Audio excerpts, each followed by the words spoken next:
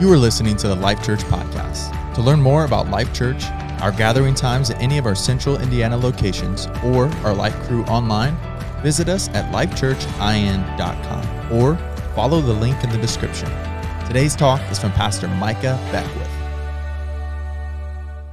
Well, from modern day violence to biblical violence, we're witnessing that something in scriptures that basically has pointed to the fact that this is nothing new. What Israel's experiencing this weekend is nothing new. What we have experienced in our world with 9/11 or things of that nature, when you have this, or Pearl Harbor, or catastrophic events, evil people doing evil things, nothing new. And so we're diving back into 2 Samuel. We're going to see that violence is about ready to just almost destroy the house of David. It's going to be hanging on by a thread. And remember, why is this happening? Because David had sinned and walked away from the Lord. He had done something incredibly selfish. He had taken another man's wife. He had killed him. He killed her husband to do so and tried to cover up his sin. And the Lord said, this is going to result now in violence in your kingdom. Your house will never be a house of peace anymore. Now, I don't know about you, but one of the prayers I always pray with my family is that the Lord would let our house be a house of peace. When we come home, I want it to be a sanctuary. I want it to be a place where we can just rest and smile and laugh together. But I also know that if we don't follow the Lord's ways, that will never happen. David is living proof of a guy who loved the Lord. He was a man after God's own heart, is what Scripture says. But because of his sin, peace departed his household. And that's where we pick it up right here. Starting in verse 23 of 2 Samuel 13. So if you have your Bibles, you can turn there.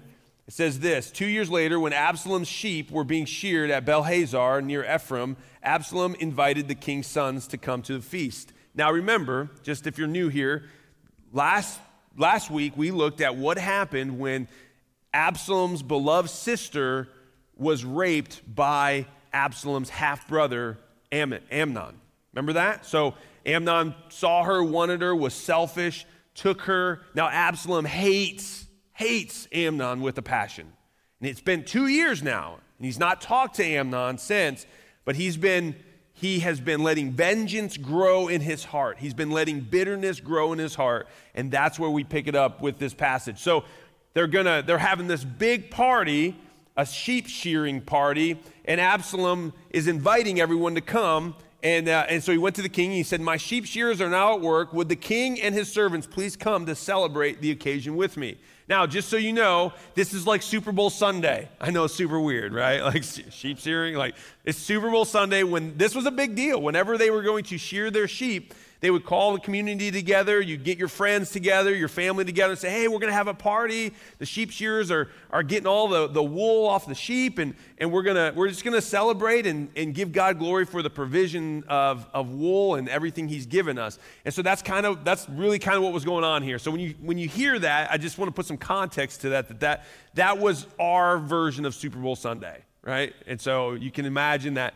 He's going to invite his dad, the king, to come. He's going to invite his friends. And so he does. He reaches out and he says to the king, "Hey, come." And King David replied, he said, "No, my son, if we all came, we would be too much of a burden for you." Okay, so again, I want to have a big party. And the king's like, "Nah, that might just be a little too much for you, Absalom." Absalom pressed him, but the king would not come, though he gave Absalom his blessing. He said, "Hey, no, just go and have a good time, son. I'm not gonna burden you with my presence." "Well then," Absalom said, "if you can't come, how about sending my brother Amnon with us?" Okay, now, again, 2 years have passed, but David's not stupid. And I promise you, as parents, sometimes we look the other way and we kind of see the world through rose-colored glasses, but I think if we're honest with ourselves, sometimes we know there's more to the story than we're wanting to believe personally, but we know it in our heart of hearts. And David's the same way. He's saying, "Okay, well, why do you want Amnon to go?" Remember, Amnon's the oldest of the sons of the king's sons. So this is going to be like he's, by all historical ancient standards, he was the heir to the throne. And David's going to love Amnon almost kind of in a special way. He loves Absalom too, but Amnon's his firstborn. And so David says, Absalom, why Amnon? Why Amnon? And Absalom kept pressing the king until he finally agreed to let all his sons attend, including Amnon. So Absalom prepared a feast fit for a king. So David, again, was suspicious. He knew something was going on. And last week, we talked about David being that passive father. If David was an active father, I think he probably would have gone, especially because he was suspicious, right? If you're thinking, this could go poorly, if I'm David and want to allow Absalom to have the party and I'm going to allow my sons to go, I think I'm going to go too. And I'm probably going to be watching. I'm probably going to be on guard to make sure the peace is kept. Everybody in the kingdom knows that Absalom is not friends with Amnon. That's why David asked that.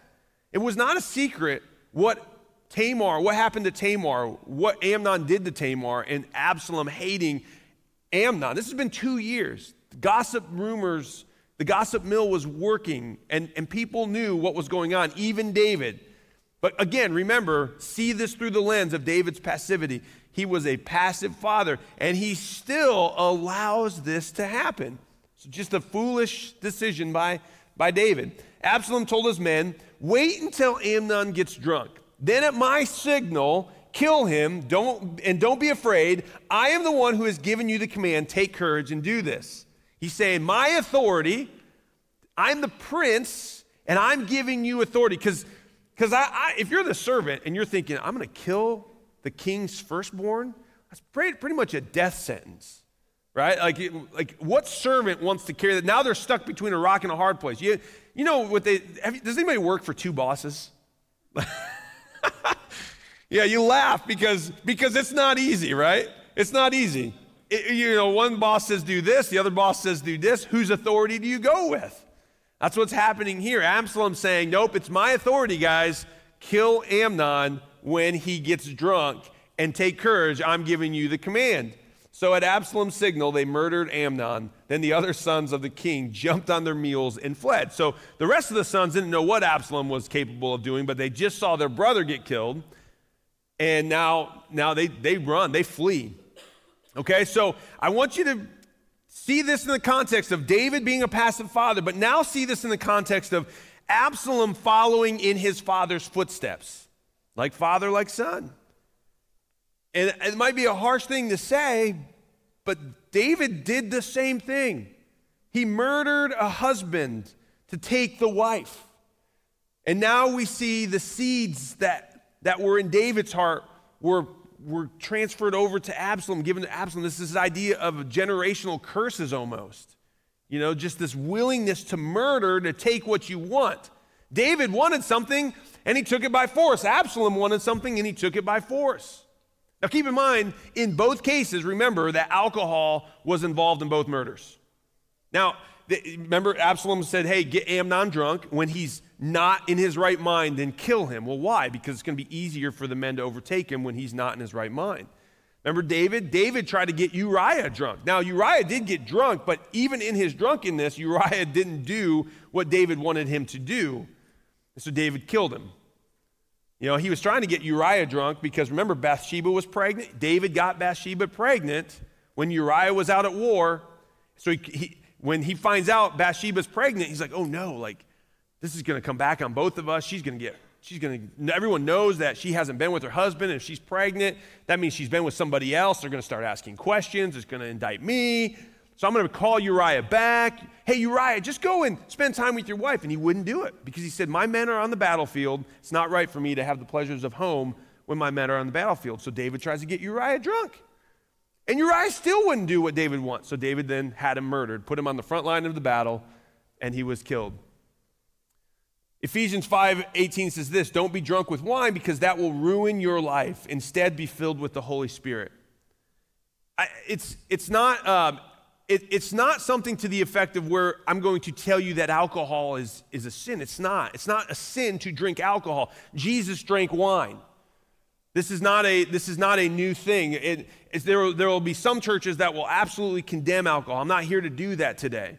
But I am here to say it can ruin your life if you get drunk. It is a sin to be drunk with wine. It is a sin to be drunk with alcohol. So as we steward what God has given us, understand that there are things in this world that are that are good things. But too much of a good thing can destroy your life. Somebody asked me I was speaking up at Adams County just a couple nights ago, and somebody asked me about the legalization of marijuana. What do I believe on that? Marijuana it's a natural thing. God put it in the ground. Like, this is it's not some synthetic, concocted, just thing that was made in a lab. Marijuana is a natural thing. But my response was, I don't want it to be legal in our society because I understand how the abuse of marijuana leads to the degrading of our society. And this guy who was asking, I could tell just by the way he looked that he was much more of a libertarian in his mindset, which there's libertarian in me too. It's like, hey, you can be stupid, just don't let your stupid impact me, right? Like, God gives you the freedom to be dumb, the government should give you the freedom to be dumb. That's kind of the libertarian's mindset. And there's a part of me that agrees with that, but there's also a part of me that understands if we don't put good moral boundaries on our society, it's going to impact all of us. I grew up in Michigan. Michigan legalized marijuana a few months ago, or a few years ago. It's not gone well for Michigan. It seems like they're having more and more drug issues and harder drug issues. And if you talk to anybody in Michigan, they're going to say the gateway was the marijuana. Now, it's a natural thing. I'm not saying that marijuana in itself is a bad thing. God created it. But how you use it is the issue. When you're using it to get high, that's an issue. That is a sin. Same thing with alcohol. When you're using it to get drunk, that is a sin. So I just want you to know, you're going to see in this passage that substance abuse ruins lives. Now, if you're struggling with that, we've got great resources to help you pull yourself out of that. I remember being addicted to Mountain Dew. It's not just alcohol. No joke. In college, I was so addicted to Mountain Dew, I couldn't go a few hours without needing a Mountain Dew to get the shakes away. I mean, that's bad. And the Lord convicted me of that. He says, you need to give this up right now because this is becoming a substance abuse issue for you. And so I did. I stopped cold turkey for 3 days. It was the worst 3 days of my college career. I was I couldn't even get my pencil to write right. And that didn't work in class when I told my professors, it's a Mountain Dew addiction. I'm trying to get through it. And they had no mercy whatsoever on me. They said, suck it up, Beckwith. We still want your homework in on time. But again, this is going back to, are you giving yourself over to something other than the Holy Spirit? That's the issue. And we see Amnon got drunk with wine. He would have known better. He shouldn't have done it, but it cost him his life because he did it. Verse 30, as they were on their way back to Jerusalem, this report reached David. Absalom has killed all the king's sons, and not one of them is left. Now remember, what happened? Did Absalom kill all the king's sons? No, just killed Amnon. All the king's sons fled afterwards. But this is the report that got back to David. The king got up, tore his robe, threw himself on the ground. His advisors also tore their clothes in horror and in sorrow. Again, I don't know about you, but when I read this, it was refreshing to know that fake news has been around for a long time. Okay? This is not a new phenomenon. Okay? It's not a new phenomenon. And again, I think what I took from this was we got to have discernment, people. We got to have discernment. How easy, especially in the heat of battle, can somebody say something and everyone begins to believe it? Gosh, look around the last 3 years, COVID, right? I mean, that was a battle. There was certainly a spiritual battle going on. And it was like one report. I saw it on both ends, the right and the left. I saw just one report comes out and everyone starts losing their minds over it. And I'm like, whoa, hold on a second. Is this true? Where did you hear this? Let's think about this from a rational perspective. And even if it is true, where's your hope? Who are you putting your hope in? And so we see that the word got back to the kingdom, to David, and it was a fake news, and everyone took it for gospel truth, and this began to, can you imagine thinking all my sons are dead? It's bad enough that your oldest son is dead, but all your sons are dead? All your sons. The promise was in David's son, Solomon. God had given David a promise that Solomon was going to carry on the legacy. So David would have had that in his heart, and all of a sudden, now he believes in this moment that God's promise is no more. So think about David. He took his eyes off of the Lord in that moment. He said, oh, God, you said, but the world did this, and now your promise is no more. That's what David's doing right now. He's mourning for his sons, but he's also mourning for the promise. He's like, I really messed up. God is done with me. So they're tearing their clothes. They're ripping, they're falling on their face, and in mourning, sorrow, great sorrow steps in. But just then, Jonadab, remember Jonadab? The weed, right? Again, not this weed, that weed, right? Okay, I know I just want to be clear. The weed in the ground, last week we talked about the difference between an oak tree and a tumbleweed.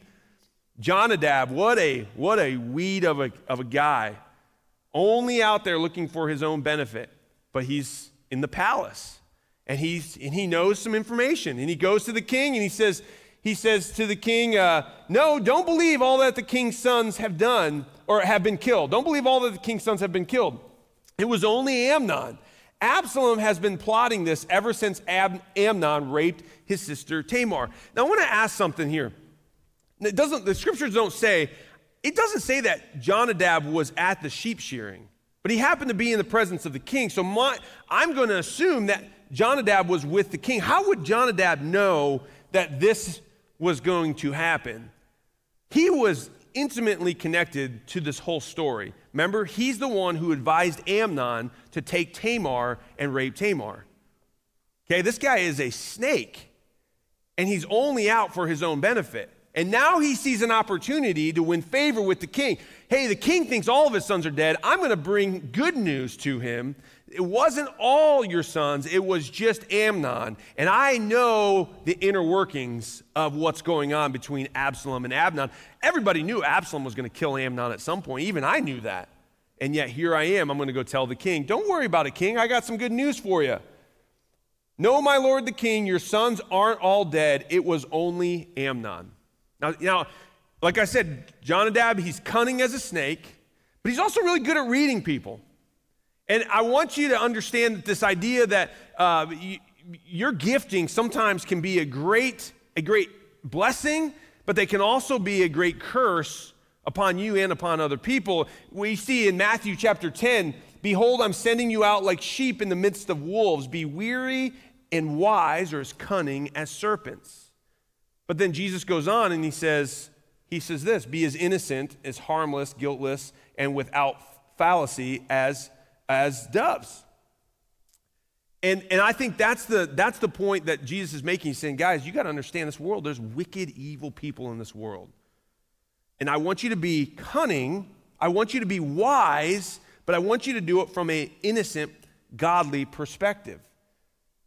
I don't know if you've ever seen sheep in the sort of with the shepherd, right? You're kind of in the pasture. They will go right up to a wolf. A sheep will walk right up to a wolf thinking that it's just another sheep. They are not, until that wolf is on it and eating it, that sheep doesn't realize it did something wrong, right? And what Jesus is saying is that, guys, you should have discernment. You need to be wise. You need to be able to discern when the evil is trying to do evil and wicked things. You're not doormats. You're sons and daughters to the King of Kings. And I think sometimes Christians, for whatever reason, think that we're just called to be doormats and to be walked all over. That's not God's desire for us. We are to be conquerors and victors.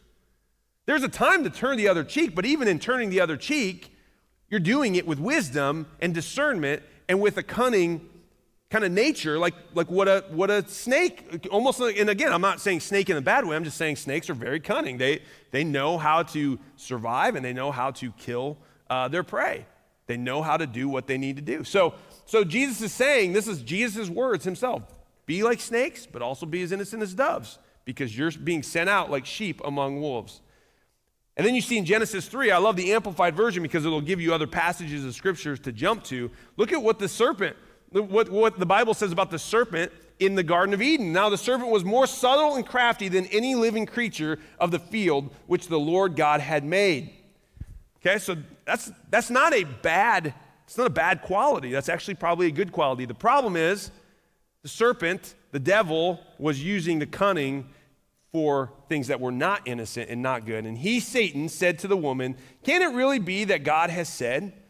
I mean, this is our culture today. Just a little side note here. When people start asking the question, did God really say? I want everyone, that should be a red flag in that very moment, that's the same words the devil used to get Adam and Eve to both sin.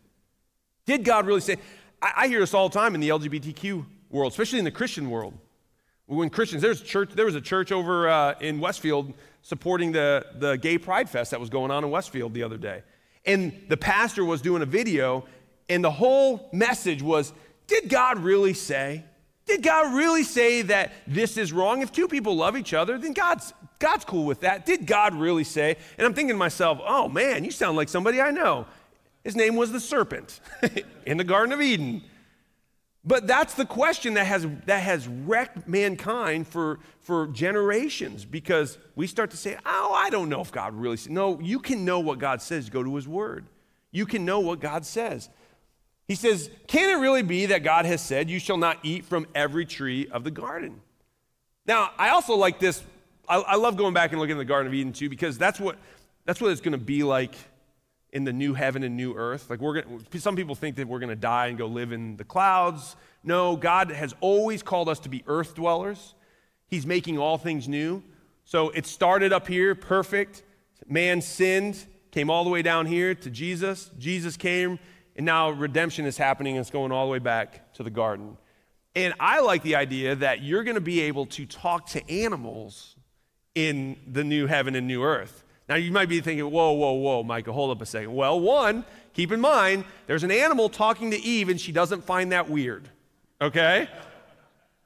I mean, if there's an animal talking to you and you don't find that weird, there's probably some aspect of this is somewhat normal. And then you go to Balaam. Remember, Balaam was a prophet who had a mule, a donkey, right? What does the Bible say? Like, there was an angel that was set that had come to stop Balaam from going where he was supposed to go. And the donkey could see it, but Balaam couldn't see it because he was being dumb and he wasn't listening to the Lord. The donkey wouldn't go across this bridge where the angel was.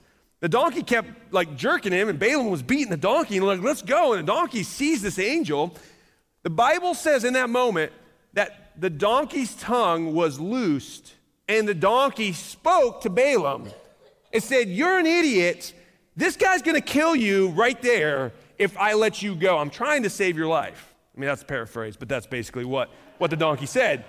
But think about it this way. It says the tongue of the donkey was loosed. Well, what's the opposite of loosed? Tied up. Well, what happened? When did it get tied up? Got tied up in the fall of man. Okay, so again, cool stuff that you sometimes don't stop and think about. You will be able to communicate with animals. Like, and that, again, that's just, you may say, oh, Micah, that's like speculation and stuff. I'm just saying, I see that between the lines pretty easily in Scripture. So, tangent, I just thought that was cool. I just wanted to point that out to you. And I can't wait to have conversations with dogs and be like, you know, it's like, so tell me again, like, why you eat your own vomit? Like, does it taste really good, you know? Oh, you know.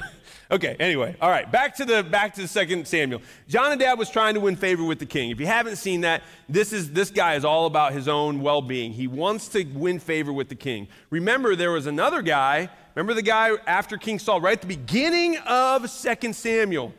King Saul was killed, and what happens? There is an enemy of the king, or of Israel, that comes to David and says, hey, I killed King Saul. Remember that story? He says, I killed King Saul, and I put an end to your enemy. And David was thinking, you killed the king of Israel? This guy was thinking, I'm going to win favor with the king.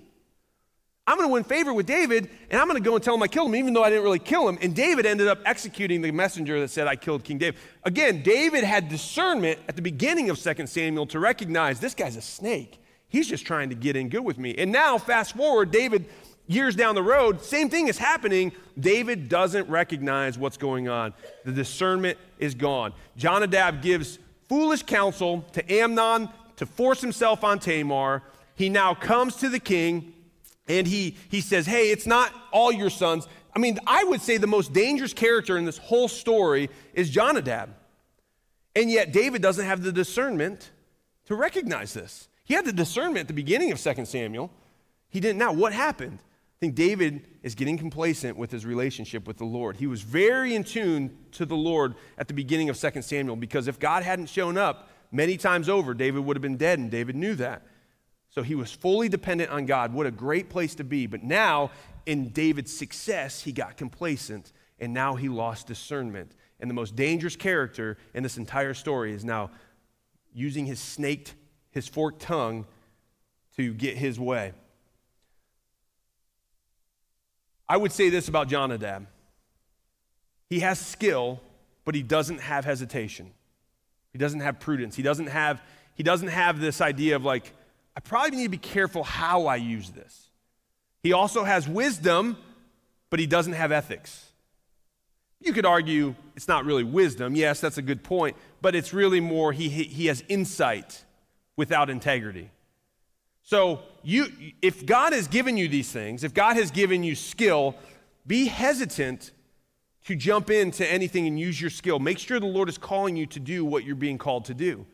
If you have no ethics, you're going to be dangerous. If you have no integrity, you're also going to be dangerous. There was in medieval history in the 1500s, there was a pastor, they called him vicars at the time, the vicar of Bray.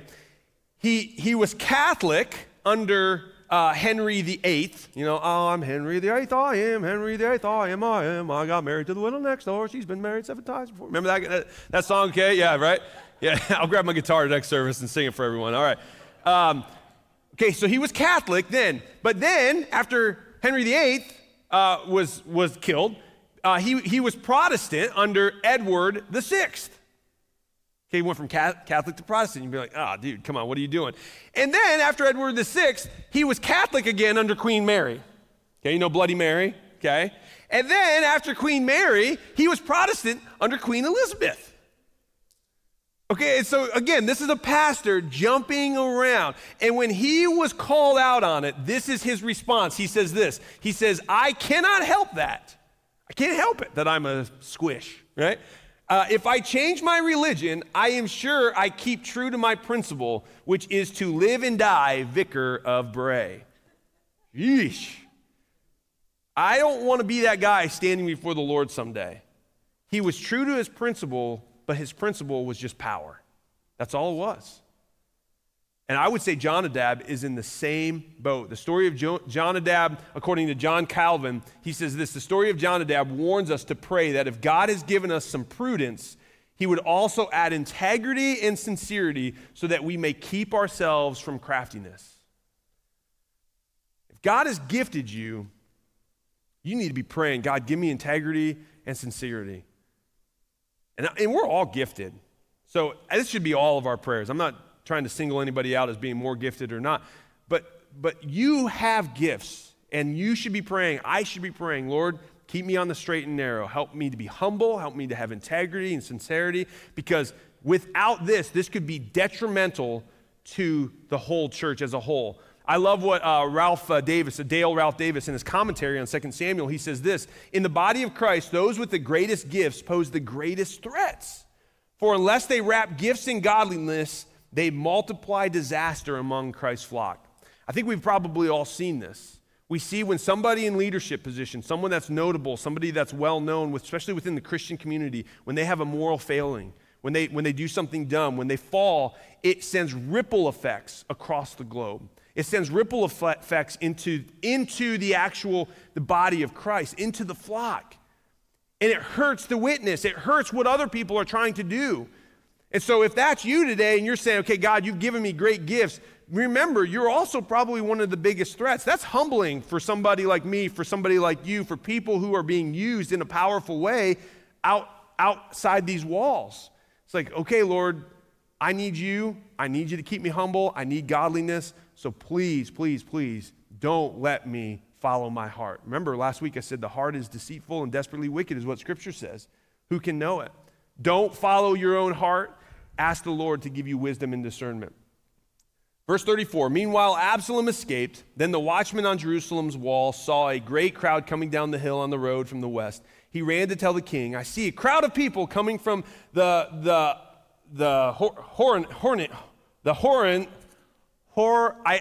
practiced this word, okay? And I was like, it was Friday when I practiced it. Horonaim Road, along the side of the hill. Okay, so, and then they said, look, Jonadab told the king, there they are now. The king's sons are coming, just as I said. Oh, man, well, that's amazing, Jonadab. You knew what you were talking about. Well done. Thank you so much. You have been such a blessing to me and my family. That's got to be what Jonadab's thinking the king's going to say. And honestly, that's probably what the king was thinking. You've been such a help to my family today. Thank you so much. Like, this guy is the guy who caused all of this to happen in the first place. He gave bad counsel to Amnon to rape Tamar, which never would have led to Amnon's murder by Absalom had not Jonadab said what Jonadab said. And now Jonadab is playing his cards to say, oh, I'm your hero. I care about your family. See this guy? I mean, this guy is a snake, the most dangerous character in this whole story. And they soon arrived, weeping and sobbing, and the king and all of his servants wept bitterly with them. So they were still very sad that Amnon had been killed, and now you have a son, Absalom, who's also really not there. He's going to exile himself here, and this is what we see. David mourned many days for his son Amnon. Absalom fled to his grandfather, Talmai, son of Ammihud, the king of Geshur. Now remember, Absalom's mother was Micah, and she was the son of the king, or she was the daughter of the king of Geshur that was given in marriage to David. All right, Amnon and Absalom had different mothers, but they had the same father. So now Absalom is running back. Now, keep in mind, he's doing this on his own accord. There's nothing in Scripture that says he was exiled by the king. He's doing it on his own. He's going back to where he knows he can find safety. He can find safety in the arms of his grandfather, the king of Geshur. So now this is that self-imposed exile that we see, and he'll be there for about 3 years. And he stayed there for 3 years, as I just said. I forgot that was the next verse, so I saw that. I was like, geez, Micah, come on. Like, let the Bible do the talking. Don't steal its thunder. All right. And then King David, now reconciled to Amnon's death, longed to be reunited with his son Absalom. Okay, so we just jumped from about 3 years. So now we're seeing David is saying, man, I long for Absalom. I know Absalom did a wicked thing, but boy, I want him back. And I think David loved his children. You can see this throughout all of Scripture. It wasn't that David didn't care for his children. He did. He just fathered them poorly. And I think that's maybe, if that's you today, if you're a parent and you fathered or mothered your child poorly, take heart. Know that you're not alone. Maybe you've made mistakes. I've made mistakes. We've all made mistakes when it comes to parenting. You still love your children. Still make amends. Try to go and reach out to them and make amends with them. Try to do what you can to pull them back into your arms. There's always redemption when Jesus is in the picture. You never have a life without hope if Jesus is with you. But here we are, David, he's going to have some serious consequences. And remember, it goes all the way back to when he sinned. Through all of these events, David could barely contain his anger. This is what we saw at the end of last week, verse 21. David was very angry, is what Scripture said.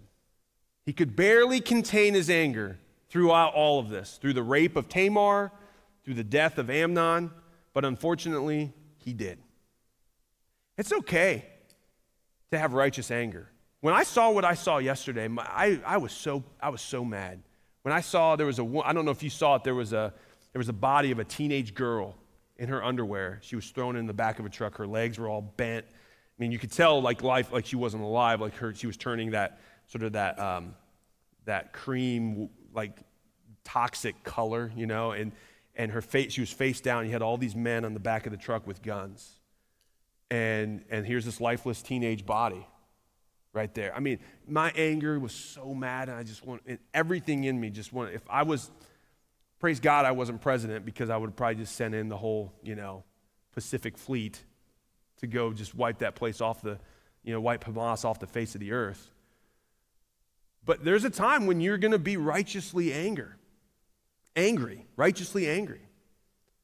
And it should lead to us wanting justice. It should lead to us pursuing justice. God is the God of justice. In 2020, we heard a lot of stuff coming in 2020. And one of the things I heard often was this slogan that Black Lives Matter would say often, where no justice, no peace.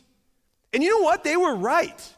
Where there is no justice, there is truly no peace. And that's how the devil works. I'm not saying BLM is a good organization. It's not. It was a Marxist, anti-God organization. But the devil will take a truth, he'll warp it for his own being, for his own purposes.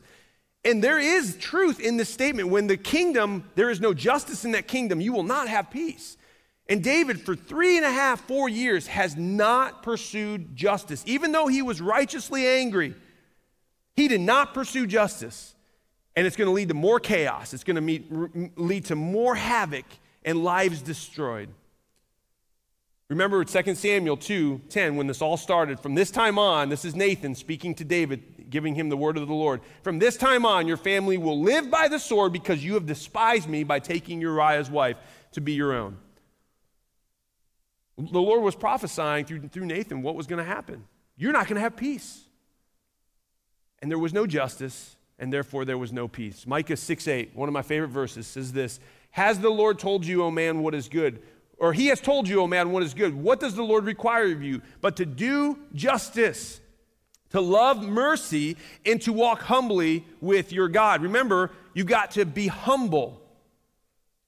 Because without humility, you're going to have your gifts, they're going to lead you astray. So the Lord is saying, seek justice, pursue mercy as well. You know, we should want mercy for people. We should want people to know the Lord and come back to mercy. We should be willing to give second chances. But we also are not going to be able to steward justice and mercy together if we don't have humility with God. And that's what Micah 6:8 is saying. Where did Absalom go so wrong? As I was thinking about this, part of me kind of gets it. I was thinking about, okay, Absalom, is he really a bad guy here? Like, he's mad. His dad didn't carry out justice. I can see where he's coming from. His beloved sister was abused and ravaged. And dad didn't do anything. He's the king. He had all authority to do something. He didn't do anything. So he wasn't wrong in his anger. That was a righteous anger. He was mad that somebody who was weaker, less powerful, was taken advantage of. He wasn't wrong in longing for justice. And you know what? He wasn't even wrong in his desire to see vengeance. Now, that might take you back for a second, but let me explain. Vengeance isn't evil, just so you know. We may think, oh, we shouldn't be vengeful. No. That's not what Scripture says. What Scripture says is that it's not yours to dole out. Where Absalom went wrong was that he took hold of vengeance himself. That was the mistake Absalom had. He went after vengeance. Vengeance, there is no human heart on this world that is capable of stewarding vengeance. When I see what's going on in Israel, one of the things the Lord speaks to me, he says, Micah, you're right to be angry, you're right to desire justice, and you're right to even desire vengeance, but don't you dare try to steward that vengeance yourself. Because if you do, it'll destroy you just like we're going to see it destroyed Absalom. You cannot steward that. The human heart is not capable of its stewardship. That's the danger with vengeance. Romans 12:19 says, Beloved, never avenge yourselves. It doesn't say that you won't have vengeance for what you went through. It just says, don't avenge yourself. But leave it to the wrath of God, for it is written, vengeance is mine, and I will repay, says the Lord. Now, why does God say that? Why does God say that he will repay? Because he's the only one that has the heart capable to do it in a godly way.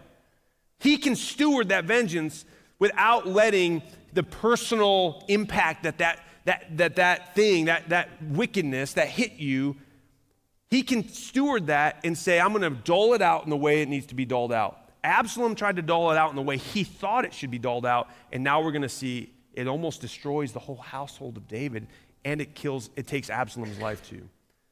We should have forgiveness like the first martyr, Stephen. And in Acts 7, we see Stephen's testimony. He gets up and he's preaching the gospel of Jesus to the Pharisees, to the religious leaders of the day, and they hate him for it. And it says this, now when they heard him preach these things, they were enraged, and they ground their teeth at him. They literally were that mad where they were gnashing their teeth at him. But he, Stephen, being full of the Holy Spirit, remember, Be full of the Holy Spirit. Don't be drunk with wine, be drunk with the Holy Spirit. Gazed into heaven and saw the glory of God and Jesus standing at the right hand of God. And he said, behold, I see the heavens open and the Son of Man is standing at the right hand of God. But they cried out with a loud voice and stopped their ears and rushed together at him. And then they cast him out of the city and stoned him. And the witnesses laid down their garments at the feet of a young man named Saul. This was before Paul was Paul. This was the Apostle Paul when he was killing Christians. One of the first times we see Saul mentioned in Scripture is right here. Is at the death of Stephen. And they're laying down the garments at this young man named Saul saying, we've done what you've asked us to do. Here's the life of Stephen. God redeemed Saul. I mean, this is a whole other message in itself. I don't want to go down that tangent there, but this is amazing. And here is Stephen's response as they were doing this. And as they were stoning Stephen, he called out to the Lord, Lord, receive my spirit. And falling to his knees, he cried out with a loud voice, Lord, do not hold this sin against them. There's no heart of vengeance. He knew that vengeance was the Lord's and that God was going to make right what was happening. But he said, God, just don't hold this against them. And who does this sound like? This sounds like our Lord Jesus.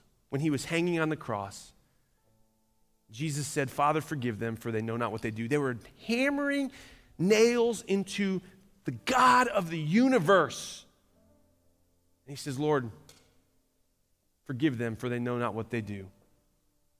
I'm going to invite the prayer team down. And as they're coming down, I want us to pray this prayer together out loud. This is just a prayer of personal forgiveness. And if you're struggling with forgiveness, we're going to give you a time where between now and the next service, if you just want people to pray with you and just help you walk through stewarding your heart when somebody has wronged you, just come down and let them pray for you. It's okay to be upset. It's okay to have righteous anger. It's okay to be hurt. But it's not okay to steward vengeance. It's not your job to steward vengeance. But we've got to give it over to the Lord because I'm telling you, that is a hard thing to do. Let's pray this together. If you would, just read it out with me. Father, I ask that you give me the strength to let go of vengeance. Help me to forgive those who have hurt me, and let me not be deceived to think my heart is capable of stewarding vengeance. Give me forgiveness like that of Stephen and a forgiveness like that of Jesus. It is because you have first forgiven me that I am now able to forgive others. It is in the precious name of Jesus I pray. Amen. As you go today, ask that the Lord would just soften your heart. Those who have wronged you, God will deal with that. Trust me, I get wronged, I'm wronged, I've been wronged. I have been the one who has wronged others. You're going to be in this story. I hope you see yourself through this whole story. I can see myself in David. I can see myself in Absalom. I can see myself in Jonadab. I can see myself in Amnon. I can see myself in Tamar. I can see myself in all of these characters. And I hope you're kind of in that same place where you're seeing yourself in all of these characters and you're saying, all right, Lord, I need you. Because I could easily fall into just the similar things that they have fallen into. And without you, I'm lost. But with you, I have hope. If you were encouraged by today's talk, be sure to rate us, share with a friend, and hit subscribe on Spotify, iTunes, or wherever you stream your podcasts. Our mission is simple. Come to life, connect to grow, find your purpose, make a difference. Thanks for listening to the Life Church Podcast.